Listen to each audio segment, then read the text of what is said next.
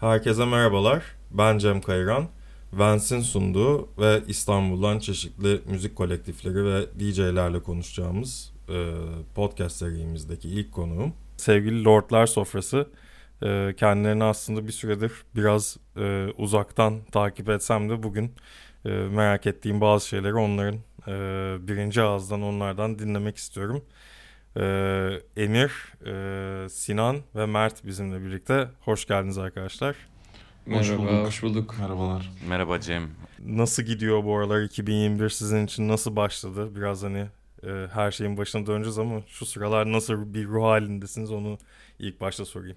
2021 nasıl başladı? Yani Lordlar Sofrası açısından çok bir başlamış bir şey yok aslında. O konuyla ilgili çok uğraşlarımız yok. Çünkü Lordlar Sofrası da bir kolektif ve bir hani organizasyon, kayıt, böyle etkinlikle daha çok bir şeyler yapmayı planladığımız bir yer ve bunları yapamadığımız için bir şey başlamış değil. Ama öncelikle şunu söyleyeyim başlamadan önce bahsetmeden. Biz bir label olarak şarkı çıkarma olayındansa biraz daha böyle organizasyon, kolektif etkinlik yapma, destek olma. Sadece müzik olarak da değil, başka medyumdan da sanatçılara hani destek olabileceğimiz bir şeye dönüşme kararı aldık aslında bu süreçte. Etkinlik olur, organizasyon olur, konser olur, sergi olur, bilmiyorum. Bunun hani bir sürü parti düzenlenir. Bunların hepsi kafamızda hep tartıştığımız, konuştuğumuz şeyler ama yine pandemiden dolayı yani bu sektörle ilgili hiçbir şey açılmadığı için hala bir şey yapmış değiliz. Ama yani fikir yürütme, bir şeyler planlama konusunda her şey iyi gidiyor. Az önce bahsettin aslında hani artık bir plak şirketi misyonumuz yok diye. Hani bunları birazdan detaylandıracağız ama sizde de belki de hani yeni tanışanlar için de hani Lordlar Sofrası aslında ne zaman nasıl oluştu, yollarınız nasıl kesişti, bir kolektif halinde hareket etmeye nasıl karar verdiniz ve tabii ki bu ismi nasıl buldunuz ve nasıl ortaya çıktı bu isim? Sinan Bunları dinlemek istiyorum. Tamam. Aslında biz zaten teker teker müzik üreten bir arkadaş grubuyduk. Yani hepimiz birbirimizi tanıyorduk. Emir, ben, Mert. Hani ilk kuran kişiler olarak bahsetmem gerekirse. Yani onun dışında işte Ada Kambo, Zafer falan, bunlar da hani yine bizim arkadaş grubumuzun içinde insanlardı. Sonra Nazire gibi başka sanatçıları daha uzak çevreden bulmuş olduk yani ve onlara da destek olmaya çalıştık. İlk kuruluş amacı aslında Mert, yani hepimizin parçaları vardı çıkarmayı düşündüğümüz. Mert ilk başta işte çıkaracaktı ve nereden çıkarsam falan dedi, nasıl çıkarsam diye düşünüyordu. Ben de şey dedim, böyle acaba fake bir plak şirketi varmış gibi böyle bir Instagram sayfası açıp böyle koysak mı falan gibi bir fikir buldum. Sonra dedik ya gerçekten yapalım bari, yani bir DistroKid hesabı alalım ve hani buradan hem çevremizdeki arkadaşlarımızı çıkaralım hem de daha uzak çevreden keşfettiğimiz ve desteğimizi isteyen başka insanları çıkaralım falan gibi. Sonra bu şekilde gerçekleşti aslında. İsim mevzusu da bizim Emir, ben, Mert sürekli Caddebostan sahilde gittiğimiz böyle içki içmeye ya da aslında çok içki de içmiyoruz. Ice tea falan içmeye gittiğimiz daha çok bir banklar vardı. Böyle üçlü bir bank böyle U şeklinde. Ben oraya Lordlar Sofrası diyordum. Böyle bir hani böyle çok böyle hani oturup üçümüz ayrı banklarda böyle bir şey tartışıyormuşuz gibi bir an oluyordu çünkü. Sonra hani ne isim olsa derken o aklımıza geldi. Yakışır gibi geldi o isimde. Öyle bir hikayesi var yani aslında. Ya akılda kalıcı ve hani bu ne de dedirten bir şey. Yani. İnsanın bak yani müziğiyle falan olmasa da yani bir yerde yazdığını bile görünce merak edip bakası geliyor insanın yani. Çocukluktan beri zaten öyle biz çok garip, yani çok eskiden arkadaşız zaten. Hani Lordlar Sofrası aslında onların arasında sade bile kalabiliyor olabiliyoruz. Böyle çok garip bir takım örnekleme cümleler kurabiliyoruz yani. Peki böyle müzik bu eskiden beri arkadaşlarınızın odak noktası, ortak paydası mıydı? Hep müzikle ilgilenir miydiniz o çocukluk yılları diyeceğim ama? Hepimizin öyle girdi aslında. Aslında öyle sayılır. Biz Mert'le çok eskiden tanıştık. Zaten direkt müzik yapmaya başlamıştık işte. O zaman Mosquito diye bir grubumuz vardı. Nirvana coverlıyorduk, Madani coverlıyorduk. Böyle grunge çalıyorduk. Ben davul çalıyordum. Mert gitar vokalde. Sonra hatta Emir'i de o gruba gitarist olarak almak için tanıştık. Yani öyle aslında hep müzik yoluyla kesişti yollarımız. Ama onun dışında farklı şeyler de yaşandı tabii ki. Ama öyle diyebiliriz sonunda. Ama hep müzikti taban, evet. Benim Niyazi diye bir arkadaşım vardı, işte o grupta bas gitar çalıyordu o dönemler. Ben de Niyazi ile müzik, ya Mert'le Sinan nasıl çok eskiden beri tanışıp müzik yapsalar da ben de Niyazi ile zaten müzik yapıyordum. Yani hep aslında müzik çevresi amacıylaydı. Hatta Sinan'la benim evim çok yakınmış. Haberimiz yok.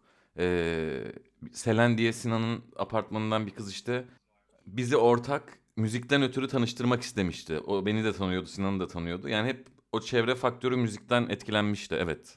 Öyle bir şey vardı. Mosquito hiç yabancı gelmiyor bu arada isim. Hani muhtemelen Peyote programlarında falan belki ismini de görmüş olabilirim. Hani canlı dinledim mi hatırlamıyorum ama yanlış hatırlamıyorsam böyle hani 2015, 2016 o zamanlar. Doğru. Doğru Sonra mu? Hack the Fool'a dönüşmüştü hatta o grup. Hack the Fool zaten aslında hani şu anki böyle Lordlar Sofrası kataloğuna da baktığımda aslında hani böyle en eski aşinalık Doğru. sahibi olduğumuz isim aslında Hack the Doğru. Fool. Ama hani bu şeyi çok merak ediyorum. Ben de hani böyle 2010'da, 2009'da hani 19-20 yaşlarımdayken hani hep böyle bir kolektiflerin sayısı artıyordu o zaman bu bağımsız müzik sahnesinde. Yani bizim de bir takım işte Offprint diye bir oluşumumuz vardı. İşte İzmir'den F91W vardı. İşte Ankara'dan Yumuşak G vardı. Hani böyle bir hani gerçekten hani kolektiflerin aktif olduğu, bu kadar fazla zaten hani dijital yayın yapma imkanı da olmadığı için hani kolektiflerin bir araya geldiği, el birliğiyle CD'leri, demoları bastığı, işte kimisinin tişört yaptığı, kimisinin fanzin bastığı bir dünya vardı. Hani bu sanki hani bir dönemdi ve hani o dönem çok geride kalmıştı gibi hissederken Lordlar Sofrası'nın böyle bir yönde dümeni kırmış olması hani beni çok heyecanlandırıyor. Hani böyle bir baktığım zaman hani hepinizin başka şeylerle de bu oluşumu aslında böyle biraz yeşillendirdiğinizi de görebiliyorum. Hani ne bileyim Sinan'ın parçaları çıkıyor ama başkalarının albüm kapaklarını, single kapaklarını yapıyor. Yani böyle senin de bahsettiğin gibi Mert hani bu çok birden fazla medyumda nasıl besleyebiliriz şeyi hani o yaklaşım çok kendini belli ediyor. Biraz sizin hani bu kolektif halinde hareket etme motivasyonunuzun temelinde ne vardı? Biraz bunu da dinlemek isterim. Ben bahsedeyim. Kolektif halinde hareket etme. Biz şimdi yıllarca müzik piyasasının, sektörün içinde biraz alternatif müzikler yapan insanlar olarak şeyi görüyorsun. Sektörün içinde yer etme gibi bir şansın yok. Kendiliğinden oluşmuş bir alternatif müzik sektörü de yok. Çok underground işliyor her şey. İnsanları tanıyorsun. Konser mekanları, soundcheck elemanları, arkadaşların böyle bir zaten bir ortam oluşuyor. Yani insanlar birbirini tanıyıp destek oluyor. Bazen şeyi fark ediyorsun. Bazı ortamlar kendi aralarında bir kolektifleşme, birbirleriyle paslaşma bunu yapıyor ve görünür kılıyor bu da onları. Yani bir isim koyduğunda kendi kolektifine bir şey yaptığında görünürlüğün artıyor, ciddiye alınman artıyor. Katılmak isteyen insanlar oluyor. Belki yani evinde müzik yapan ama hiç öyle bir çevresi olmayan insanlar bu tip kolektifler gördüğünde arkadaş olmak istiyor, dahil olmak istiyor. Bu güzel bir şey. Çünkü sen aslında bir kültürü bu şekilde oluşturuyorsun. Bir müzik kültürü, bir sanat kültürünü, sokak kültürünü. Bizim de motivasyonumuz buydu yani biz çok büyük ideallerle yola çıkıp böyle bir şey yapacağız gibi değil. Bunu yapmak durumunda kalıyorsun. Kötü anlamda değil ama bunu yapmaya itiyor seni zaten uğraşların. İşte tasarım olsun, müzik olsun hiç fark etmez. Her alanda karşılaşıyorsun zaten insanlarla. Gerçekten dediğin gibi kapağını yapıyor. Oradan sen başka bir şey için ona bir müzik yapıyorsun derken zaten bir oluşum oluyor. Buna da bir isim koymak daha hani güven veriyor. Daha böyle birlik hissiyatını sağlıyor. Sanat böyle alternatif sanat işleri için bence değerli. Özellikle büyük mainstream bir dünyada böyle bir şey oluşturman gerektiğini düşünüyorum. Ve biz de bence o yüzden heyecanlandık ve böyle bir şey yapmaya başladık. Pandemi tabii bunun önüne çok geçti. Biz pandemiden önce bir anda kendimizi böyle tamam çapını belirleyecek bir takım unsur yok ama eventler yaparken bulduk yani ve yani devamını getiremedik. Yoksa aslında başlamıştık bir şeyler yapmaya. Yani bu dakikadan sonra nasıl bir şeye evrilir bir fikrim yok. Fakat her zaman Lordlar Sofrası içimde bir yerde, çapı ne olursa olsun, her zaman çok heyecan verici bir proje olarak aklımızda, en yakın arkadaşlarımla yaptığım müthiş bir iş olarak her zaman benim için yaşayacak yani. Hep olabilecek bir şey çünkü bu yani. Çünkü kasmıyoruz hiçbirimiz yani. Yani bir habitat oluşturulmuş gibi Evet. aslında, böyle bir hani. Evet, Aslında evet, şey evet. gibi bir şey de düşünmüştük başında. Böyle hani sadece müzik değil dediğimizde işte böyle bir, mesela Bartu diye bir arkadaşımız vardı. O podcast yapıyordu. O da bunun Lordlar Sofrası'na bağlıydı. Hani aslında her daldan böyle bir kendi kafamızı yansıtabileceğimiz içerikler üretmeye çalışıyorduk. Aslında bu pandemide de o şekilde şeylerle devam edebiliriz. İşte bizim Mert'le Vijotjo diye bir oluşumumuz var zaten ayrıca. O da aslında Lordlar Sofrası'na bağlı bir şey sayılıyor. Çünkü yine bizle alakalı bir şey. Ondan kesinlikle bahsetmek istiyorum zaten. Hani ben onu kafamda Lordlar Sofrası'yla hani ilişkili olarak kodlamıştım ama hani demin bahsettiğimiz gibi hani birden fazla medyum meselesinden hani konu açıldığında aklıma Vijotjo da gelmişti. Yani bir şekilde eklemlenebilecek veya herhangi bir şeyle ilişki kurabilecek başka bir kol olarak. Ama yani merak ediyordum aslında gerçekten hani doğrudan Lordlar Sofrası ile ilişkilendirdiğiniz bir hareket mi diye ama. Tabii bu kolektifin içinde sayılabilecek bir hareket o da.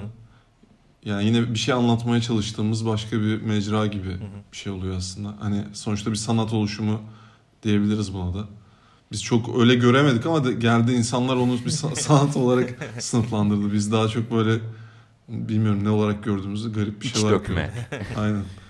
Ya o iş hani hem görsel hem işitsel olarak hani böyle çok heyecan verici bir yöne evrildi bence. Yani çok Evet. küçük dokunuşlar çok benim hoşuma gidiyor o vücut işlerinde ama ya genel olarak hani yani daha böyle hani müzikal kataloğa da baktığınız zaman aslında hani böyle bir sound olarak hani bir yakınlık, hani şarkılar yayınlar arasında yakalanabiliyor ama ben daha çok hani böyle bir tavırda, tutumda bir ortaklık görüyorum. Yani hani Tabii ki. Çok Ada doğru. Kambo'yla atıyorum hani Sinan Yılmaz'ın kesiştiği yer, oraya hani Nazire de yakın bir yerden sesleniyor gibi hissediyorum.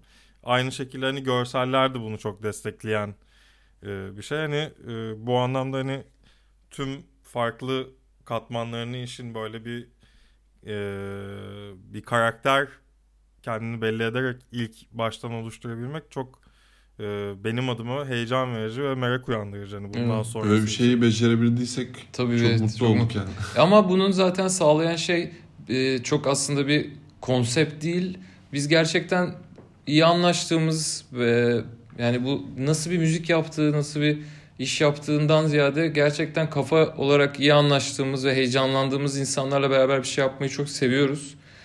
O yüzden de aslında bu kimlik oluşuyor. Zaten benzer insanlar birbiriyle anlaşıyor belki de ve dışarı çıkan şey böyle bir imaj olabilir yani o yüzden. Bu peki üzerine konuştuğunuz, kafa patlattığınız bir şey mi? Aslında çok doğal gelişti diyebiliriz ya. Çok üstüne kafa patlatmadık açıkçası. Hani belki ne bileyim görsel dünyayı çoğunlukla ben yaratıyorum mesela. Hani o işle ben ilgileniyorum. O yüzden belki bir tutarlılık o şekilde oluyor. Ama sonuçta bazen kapakları başka insan yapıyor. Onlar da hani belki bunu dışarıdan algılayıp ona göre bir şey üretiyor gibi. Aslında doğal bir Evet. süreç işliyor olabilir. Ama ortak bir hani işin ehli dediğimiz kişilere kayma var. Mesela en son, ya benim ilk iki parçamın kapağını Sinan yaptı. En sonunda da ben bir fotoğraf çekmiştim, beğenmiştim. Ama mesela Sinan'a attım direkt hani olmuşum diye. Ondan onay almadan ben kendim onu koymak istemedim gibi. Yani çünkü onun o bilinci daha çok güvendiğim bir şey oluyor yani. Hani o açıdan soracak olursan tabii ki mesela atıyorum işin söz yazımı kısmında ve şarkı söyleme biçimi anlamında bazı nüansları Mert'e daha rahat sorarım. İşin ne bileyim armonik anlamında ve işte tasarımsal anlamında, parçanın bütün anlamında Sinan'a çok sorarım. Yani hep birilerinden yardım alabileceğim bir ortam var bu bizim oluşumumuzda Teşekkürler zaten. O Emirciğim. açıdan güzel. Zafer ne demek canım? Zafer mix yapar vesaire. Yani hani Aynen, herkes herkesin birbirine yardım evet, eder yani. O güzel. birbirine farklı katkısı olunca ortaya aslında çok bir kimlik çıkıyor. Onu bence de öyle. Peki bu ekibi genişletirken, kataloğu genişletirken veya işte ne, artık katalog demeyeceğiz herhalde. Çünkü bir plak şirketi fonksiyonunu bir noktada durduracak anladığım kadarıyla Lordlar Sofrası. Yani bu ekibe başkalarını, sofraya başkalarını oturturken diyeyim böyle. Yani nelere dikkat ediyorsunuz? Yine böyle bir doğal bir iletişimle mi oluyor bu, yoksa siz hani şurada şöyle bir müzik yapan birisi var, onun kapısını çalalım belki bizle olmak ister gibi harekete geçiyor musunuz? Yani aslında böyle bir scouting bir durum hiç olmadı, birilerini bulalım falan şeklinde. Biz hani sadece kendimize yetelim gibi yola çıkarken çevreden insanlar, hani Nazire öyle oldu, bir işte Zafer yakın çevremizden de hani onlar, Arda geldi aynen. Onlar bizi zaten hani bir arkadaş olarak görüp beraber bir çatı altında toplanma isteğinde olduğu için biz kısa çevrede öyle bir hani onlarla direkt etkileşime girip bir şeyler yayınladık. Ama hani şu an baktığımda Şey de oldu ama hani çok kez böyle gelip de aynen. kabul etmediğimiz insanlar da oldu. O noktada da hani bazen hani genel bütünlüğe uymayan çok belki profesyonelce yapılmış işler vardı ama bizim bütünlüğümüzün içine gitmeyecek işler vardı. Bazen Estetik de hani, algısıyla. evet bazen de çok fazla amatör duyulan kayıtlar olduğu zaman ve hani o duygu da bize geçmediği zaman onu da hani istemediğimiz oldu. Ama hep hani iletişim kurduk yani, hiçbir zaman hani işte o deyip gidip kaçmadık yani. Ama yani herkesi de tabii ki kabul edemezdik. Evet, müzik alanında aslında o yüzden o faaliyetleri müzikten çıkarıp daha böyle diğer medyumları da kattığımız bir şeylere dönüştürme fikri o yüzden daha iyi geldi. Çünkü müzik, yani biz de kendimizi öyle her şeyin ehli görmüyoruz. Yani biz de müzisyeniz. Biz, insanlar da bize gelip bir hani akıl danışacak hali yok. Herkes istediğini yapıyor. Biz artık o sorumluluktansa gelin beraber bir şeyler yapalıma dönüşeceğimiz bir algıya girmek istedik. O yüzden hani işte illüstrasyon yapan da olur, heykel yapan da olur, müzisyen de olur. Yani buna heyecan duyan, beraber bir şeyler yapalıma heyecan duyduğumuz, karşı taraftan da onu gördüğümüz herkese açığız açıkçası yani. Hani bir estetik diye yok yani. Ya yanlış bilmiyorsam aslında 2019 sonları değil mi sizin aslında faaliyetlerin başlangıcı? Bir hatta Dam'da bir etkinliğiniz var. Evet, bir etkinlik yapıldı. Onun devamı geldi mi hiç? Oldu mu devamı? Gelemedi çünkü pandemi tam üstüne girdi. İlk önce bir terör olayı olmuştu. O yüzden bir etkinlik iptal oldu. Sonra zaten pandemi başlayınca yine bir etkinliğimiz daha iptal oldu. Aslında bir sürü... PES diye bir yerde de çıktık bir kere Lordlar Sofrası olarak sadece. Ama o da Dam ve PES'ti değil mi? Yok, PES'te olan iptal oldu. Biz oraya Back to Full olarak çalmıştık onların bir etkinliğinde. Ama kendimiz Lordlar Sofrası geceleri konseptini devam ettiremedik bu yüzden, ama çok aşırı zevkli bir gündü mesela. Hiç biz de beklemiyorduk. Hem hani Emir çaldı, başka Semi çaldı, başka yani birkaç janrada müzik çalındı. Ve yani çok fazla insan geldi. Hiç böyle kendimiz parti yapalım insanlar gelsin. Daha önce şöyle bir şey yapmadık. Kendimiz de çok hani sosyal olarak partilere giden insanlar değiliz ama parti yapmak çok daha zevkliymiş yani, o oluşumu tamamen kendin aynı şeyi hissediyorum tamamen. Yani. Evet aynen. Kendin yapınca çok zevkli. Ya bir de biz buradaki 3 müzisyen olarak hiç konser veremedik yani kendi projelerimizde. Çünkü zaten direkt pandemi başladı ve hani şu an ne olacağını hiç bilmiyoruz yani. Sahneye çıktığımız zaman nasıl bir tepki olacak, ne yaşanacak, o da biraz moral bozucu ama illa bugünler bitecek yani. Yani çok aslında hani o kronolojiyi ondan sordum aslında. Hani çok hızlı bir şekilde bir bilinmezliğin içine girmiş oldu herkes. Evet. Sizin için de hani bir hani starta çok yakın bir dönem. Şeye inanıyorum ben. Böyle hani mesela şey gibi düşünmeyin bu dediğim, hani her şeyin hayırlısı falan gibi bir amaçla söylemiyorum da gerçekten her şeyin hayırlısı bir şekilde olabiliyor. Çünkü böyle hani mesela bu süreçte aslında gerçekten ben şahsi olarak söyleyeyim, mesela şu an janra anlamında daha farklı bir janraya yönelmeyi seçebildim. Yani o dönemde kafam karışabilir. Daha çok istediğim, daha çok yapmak istediğim şeyi seçebildim. Mert Sinan da mesela bu süreçte ismine çok güzel böyle bir dijital platformlardan duyurup kitle toplayabildiğine inanıyorum. O yüzden ben hani bu dönemin çok da negatif etkileri olacağını düşünmüyorum. Hepimiz açısından iyi şeyler doğuracaktır belki de. Yani zaten ilk başta kimse bu kadar uzun süreceğini de beklemiyordu. Hani bu şeyin hani böyle 15 gün evde kalınacak gibi bir şeyle başladığını hatırlıyorum. Evet. Geçen sene bugünlerde hatta yani. Hazirana kadar sürecekmiş falan deyince böyle oha ne yapacağız, öleceğiz falan diyorduk yani. Ve şimdi yani bir takvim yılı geçmiş oldu ve daha da hani hala deneyimliyoruz. İnanılmaz. Yakın gelecekte Lordlar Sofrası'nın sepetinde neler var? Yani şu tarih, yani önümüzdeki aylarda yayınlanacak albümler, single'lar, yani bir takım ipuçları alabiliyor muyuz? Var mı böyle bir şey? Aslında şöyle bir plan var en yakın zamanda bildiğim kadarıyla. Bir tane Vücut sanatçı profili eklenecek aslında. Bir şekilde müzikle yani hem bizim kendimizin bu Instagram'da yaptığımız videolardan bazı müzikler vardı. Çok fazla istenen, yani Spotify'a gelmesi. Harika Hem onların olur. böyle bir derleme albümü olacak. Hem de bizim Mert'le zaten böyle birlikte yaptığımız bir proje vardı. Onu da Vücut ismiyle yapmaya karar verdik. Zaten Vücut'uysak Vücut'uyuz diye. Yine biraz komik, biraz absürt bir müzik olacak aslında bir noktada. Benim Mert'in çıkacak şarkıları var yakın zamanda. Benim çıkacak bir tane şarkım var. Emir'in var. Yine aslında aynı sanatçıların yeni release'leri gelecek yani. Çok albüm açıkçası şu an belirli bir albüm olayı duymadık. Yani benim kendi üstüne çalıştığım albüm var ama ona daha sanki var gibi gözüküyor. Evet. Taner Yücel'i tanıyorsun. Taner Yücel'in bu ara biraz yoğunlukları var. O yoğunlukları geçtiği zaman ona odaklanacağız. Ya senin parçan hatta Taner'in müziklerini yaptığı Cemil Show filminde de enstrümantal versiyonu 5 ve 17'nin değil mi? Evet. Evet. Orada da yer aldı. O Taner tam o sırada yapıyordu de, çünkü. evet. O sizin işbirliğinizden de o hattan daha neler çıkacak merakla bekliyorum. Lordlar Sofrası'nı nereden takip edebilir, nereden bulabilir insanlar? Ben bugün mesela bir Bandcamp sayfası var mı diye bir kontrol ettim. Göremedim. Evet, Bandcamp sayfamız yok. Onu devamlı ötelediğimiz bir fikirdi. En kısa sürede bir Bandcamp sayfası da açarız. Onun dışında Instagram adresimiz ve Facebook sayfamız var. Ama biz Instagram'da ağırlıklı olarak şu an var oluyoruz. O da Lordlar Sofrası diye. Lordlar.sofrası değil mi? Yok, Lordlar Sofrası diye yazarak bulabilirsiniz Instagram'dan bizi. Ve iletişime mail olarak da lordlarsofrası@gmail.com, bize herhangi bir konuda merhaba demek için herhangi bir atabilirsiniz yani. Evet, hiç sorun değil. Bu arada ben de ilk defa bu yayında sormuş olayım. Ve hatta bunun da duyulmasını isterim. Böyle dünyadaki bazı müzisyenler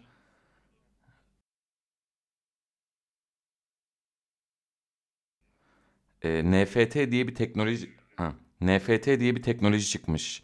Hani sattığın single'ı bir CD niteliğinde satabiliyorsun artık veya bir albümü. Ve bütün şeyi bağımsız sanatçılara kalabiliyor. Bu yeni çıkmış, böyle işte bazı gruplar vesaire bunlara entegre olabilmiş. Ben de hatta hafta içi böyle acaba parçalarımızı NFT'den mi çıkarsam diye Mert'le Sinan'la konuşacaktım böyle. Burada bakalım neymiş. Aynen, burada da söylemiş öğrenelim. oldum size. Çok teşekkür ediyorum vakit ayırdığınız için. Biz teşekkür ederiz. Biz çok teşekkür ederiz. Keyifliydi sizle sohbet etmek. Lordlar Sofrası'nın Kesinlikle. biraz daha mutfağını tanımak aslında. Takipte kalınız efendim Lordlar Sofrası'nda. Dinlediğiniz için çok teşekkür ederiz. Sinan, Emir, Mert, ben, Cem, dinlediğiniz için teşekkürler.